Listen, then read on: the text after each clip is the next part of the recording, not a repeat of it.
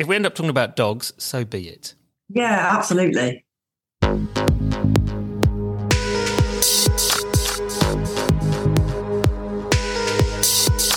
Welcome back to Coach Class with me, Dom Birch. Birch? I can't even remember my own name. Blimey, it's going to be one of those days. You're joining us on International Women's Day, and I'm absolutely delighted to welcome onto the podcast Frances, who is... Oh, I've already called you Frances, Fran.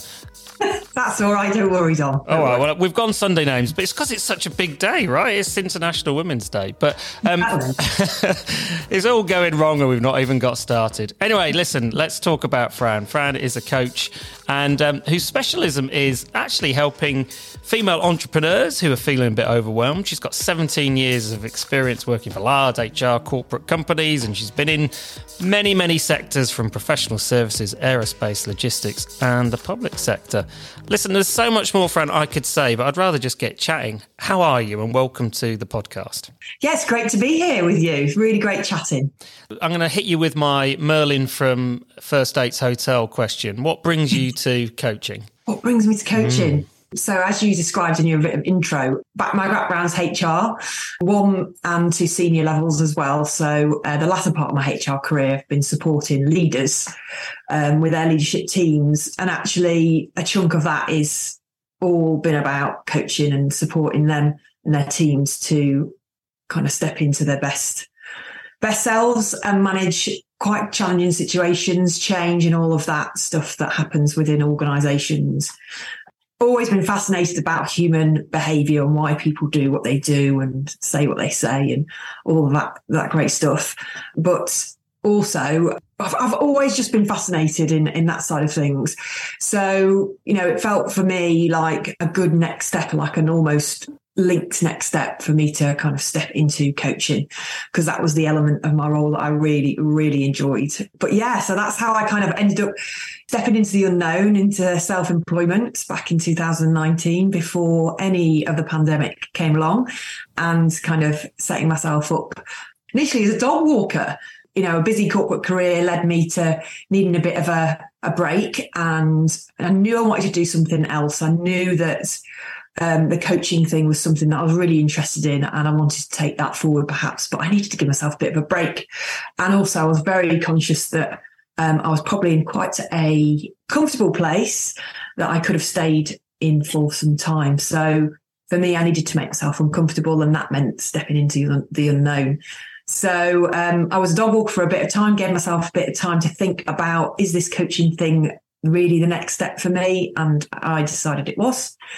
For me, it was important to be trained as a coach, although it's not regulated, as we know, Dom. I did my training with Barefoot that summer.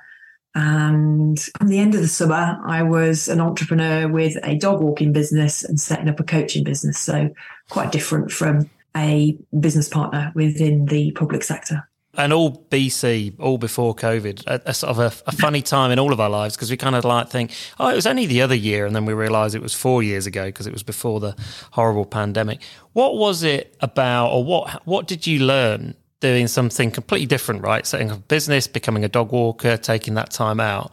But I'm sure you learned an awful lot in that role that is something that you bring into your coaching practice today. And I don't mean in terms of like behavioural of dogs, clearly, right? But there will be things that you'll have, you'll have been out in nature an awful lot. You'll have had time to reflect. You'll have had to be quite present and in the moment with those dogs, because actually walking one dog is challenging, but walking a collective of dogs, I'm sure, is you've got to have your wits about you. So what kind of things did you pick up through that period that you've brought into your practice now?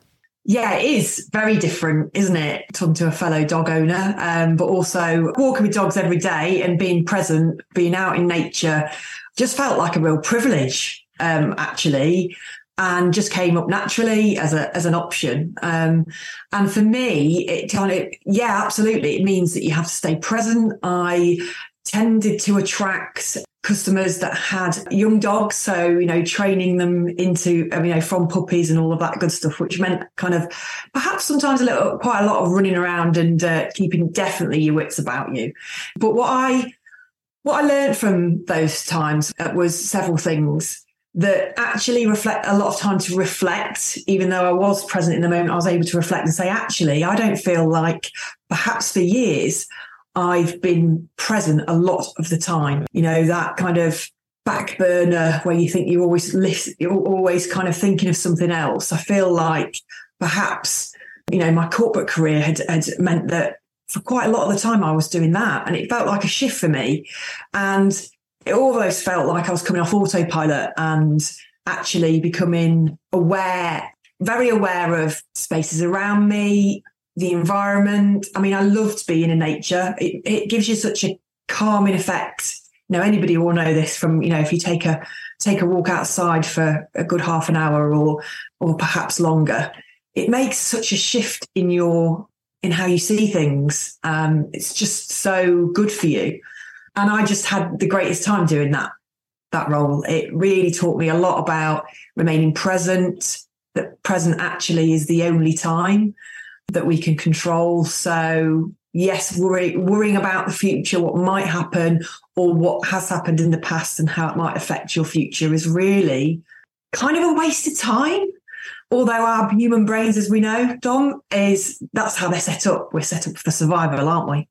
So, it taught me a lot about, okay, what do I want? And actually it helped me kind of think about, you know, the planet in a bigger way, really. Always been something that I'd been focused on in terms of, you know, doing my bit for that kind of recycling and all that type of thing and sustainability. But actually that came to the fore a bit more during that time. And I started to read more articles about climate change and watch more things on TV, which frankly, at that time were quite overwhelming. I got to quite an overwhelming space. What can I do? What possibly can I do against this huge agenda and the systemic challenge that we've got here around the climate? But I guess working through that a little bit, I kind of decided to take some action that I had within my control. So things like, you know, just little basics like thinking about how long I'm taking a shower for and getting a composter and that type of thing. And, you know, even though those are little tiny changes, they're still quite challenging to do when you've got into a habit of putting everything in the black bin. Or, you know, you've got into the habit perhaps of like we had in separating out your plastic and your cardboard, but actually food waste was still going straight in the bin, and it still kind of took some time to embed that change. So I've got a hot composter now, which is brilliant, and I've had that for a little bit of time now. I've still not kind of built up the courage necessarily to get my first lot of compost out of it, but that's something for the spring. So I'm just building up to that. Sounds like that first big stir of the compost and the heat coming from it. So Butterfly Development, then the company that you've created, and the three words that you've chosen underneath it are discover, transform, and fly. Why those words? What did those words evoke for you, and why are they so important? So for me, discover is all about knowing yourself, about discovering your own confidence, your own resilience, your own resolve to actually see yourself as part of the solution. So for me, you know, that with the coaching work that I do is very much about, okay, who am I? You know, whether it's leadership or not, it's all about kind of what makes me tick and what's important to me. It kind of almost reflects the journey that I've been on to some extent. So really getting to understand what I'm all about and what I stand for and what really gets me passionate and what really gets me annoyed and all the rest of it. So, you know, discovery is all about kind of finding that out about yourself and then feeling comfortable with it, and also then being able to shout about that and shout about your opinions and talk about topics just like the climate crisis and see yourself as having just as much of an input as anybody else. The transform bit is where you can see where actually your actions, just like a butterfly effect, can impact others to take action. So by you taking action, you can show others a way through what sometimes can feel like an insane world, can't it? I mean, you know, the pandemic, where did that come from? We feel like we've lost 2 or 3 years, don't we? That time, because actually we had so much time at home doing a lot of thinking and all of that good stuff that I think that has spurred some of the shifts that we're seeing in society and in organisations, really. And the fly is all about actually, once you have discovered your confidence and your resolve and who you are, and you are comfortable in kind of shouting about that and what you stand for and talking to others about that, and confident to have a debate about somebody who might have different ways of looking at things, and being open to that as just a human being, and taking all of the other things away, the prejudices and the stereotypes, and just having a human to human interaction can lead you into a place where actually you'll end up doing the things that you're really passionate about, and therefore the energy that you need for that will help you through that next stage if it's challenging and tricky, and be able to fly, quite frankly, and just do everything that you kind of maybe only dreamt of some time ago. So that's what the words mean to me, and that's why that's the kind of journey that I've been on, and what I kind of have in partnership with any client that I work with through coaching that I do.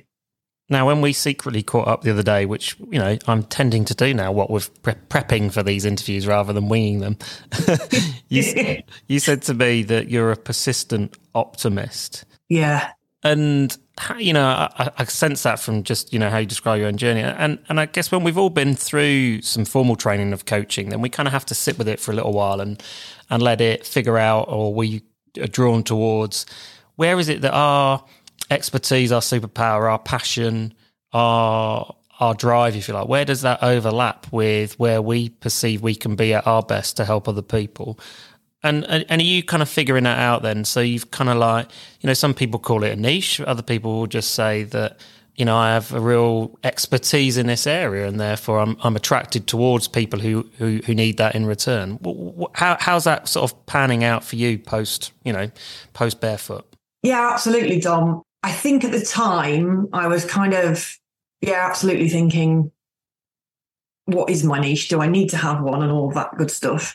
And actually it has evolved for me, although if you'd said that back to me just after the training, I probably would have been like, what? It evolves? How does that work?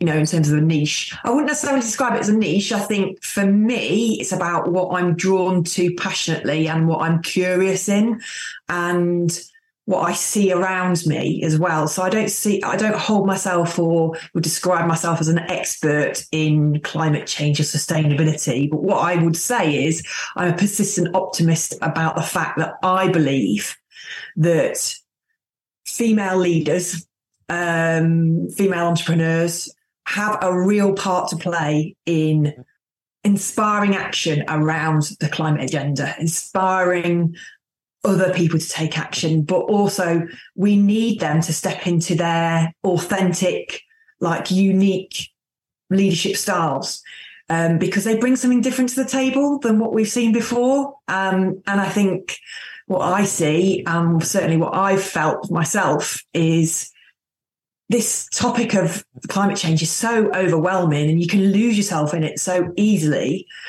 But actually, if you break it down into leading by example and really figuring out what you're about and talking to people about that, actually the community that you can build through that is really quite a powerful one.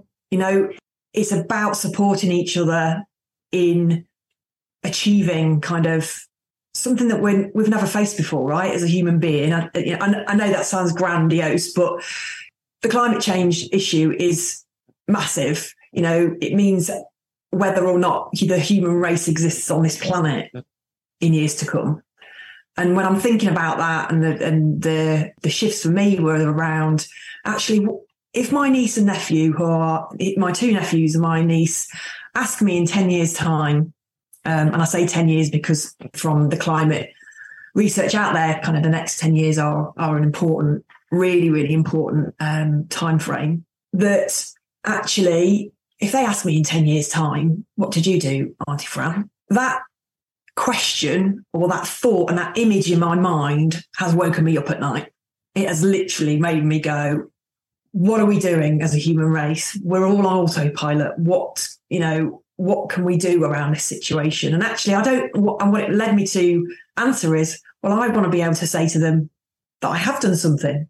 I want to say to them that I have supported female leaders to be stood up and be heard and find their voice and have a really big impact on the solutions. Because I truly believe that we can do something about this. I believe, like I said, a persistent optimist, that actually we can address this issue.